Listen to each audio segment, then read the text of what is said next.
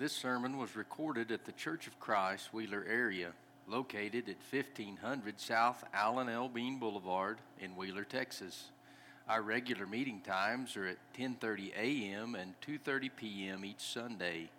Come join us as we seek to worship God in spirit and in truth.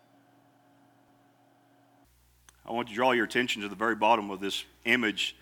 Is in Texan, reading Latin, that says Juva, Juvam, Vendedo, Verifit, I think. What that means is a grape ripens when it sees another grape. And to really put that into Texan, that means that we are influenced by the people that we have in our lives. And so I'd ask you to examine yourself and the people that have influenced your life and the people that you have surrounded yourself with today and how they influence your life. Because it's who you are. I've been influenced by my parents, by my grandparents, aunts, uncles. I've been influenced by my children. My children have taught me a lot about how I need to be as a man, things that I need to do. I've had men and women in my life that have changed me for the better and sometimes for the worse.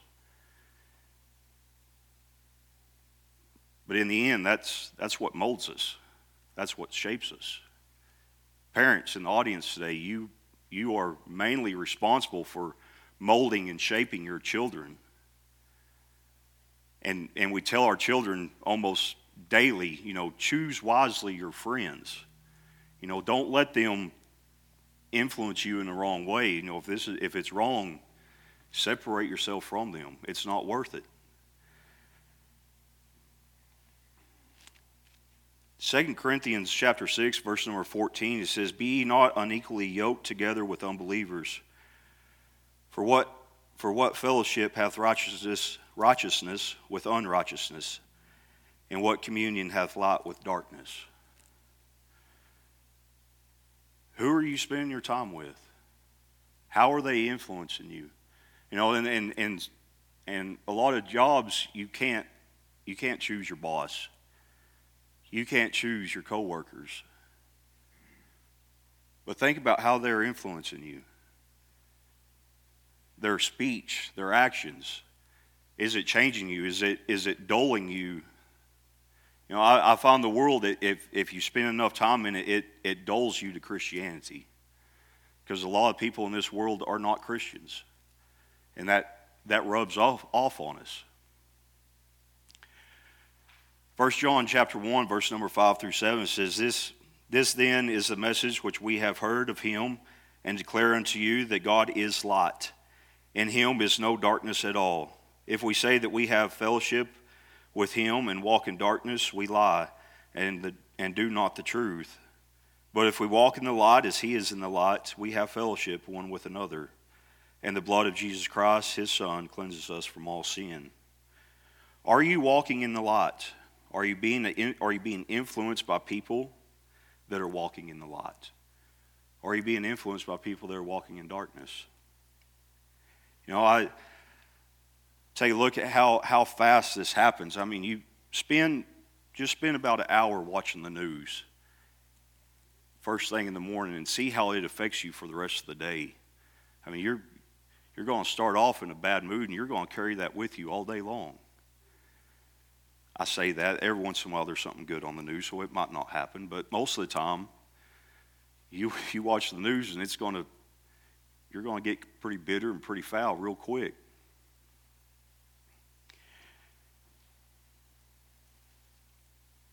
In Romans chapter 12, verses 9 through 21, it says, "Let love be without dissimulation.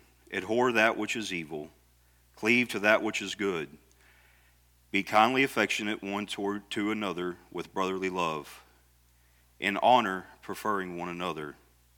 Not slothful in business, fervent in spirit, serving the Lord.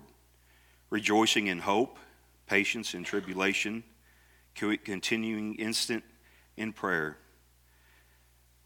Distributing to the necessities of saints, given to hospitality.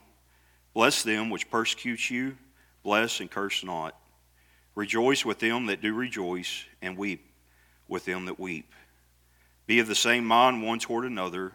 Mind not high things, but condensing to men of low estate. Be not wise in your own conceit. Recompense to no man evil for evil, providing things honest in the sight of all men. If it be possible, as much as lieth in you, live peaceably with all men. Dearly beloved, avenge not yourselves, but rather give place unto wrath. For it is written, Vengeance is mine, I will repay, saith the Lord. Therefore, if thine enemy hunger, feed him. If he thirst, give him drink. For in so doing thou shalt heap coals of fire on his head. Be not overcome of evil, but overcome evil with good. I think the key to this passage, the influence that we have towards others, lies in verse number 18. If it be possible, as much as lieth in you, live peaceably with all men. We have an opportunity, we have a mission, we have a role to play, not just one towards another, but just everybody that we are around. Be that grape that ripens other grapes. Be that person that influences good and brings out the good in others. You know, this world is bad enough that we live in that it can bring us down real quick. Don't be that person that's just adding more, evil and adding more just filth to people's lives. Be that person that is that light that we are called to be.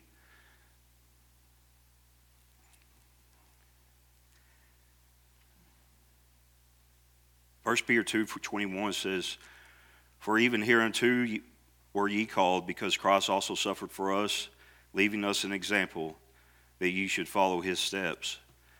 Time and time again, Christ helped people.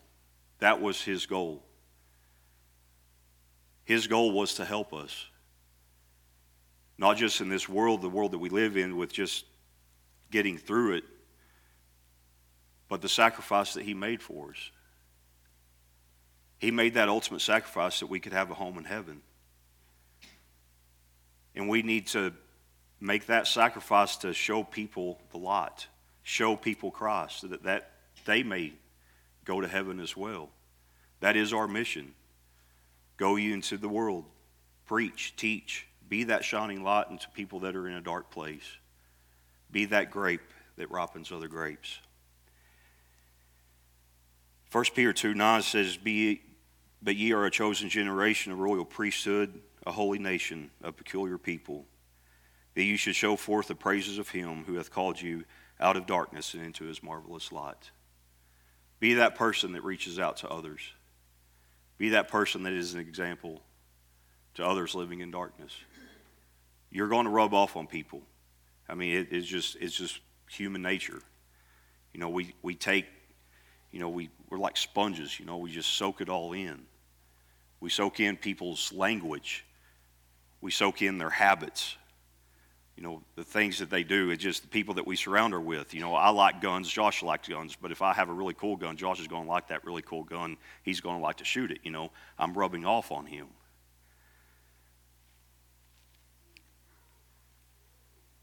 So as you go throughout the week, I encourage you to be very mindful of the people that are around about you. Be mindful of their actions, and especially be mindful of your own actions. How are you living your life? What kind of example are you being to others? Are you being a light, or are you bringing people down? It's real easy to hop on a bandwagon, just which one you want to hop on. So I encourage you as you go throughout the week to be mindful of these things. Thank you for listening to today's sermon podcast. If you have questions about what you have heard or would like to know more information, please contact us by emailing cfcwheelerarea@gmail.com or look us up on Facebook or Instagram and send us a message there.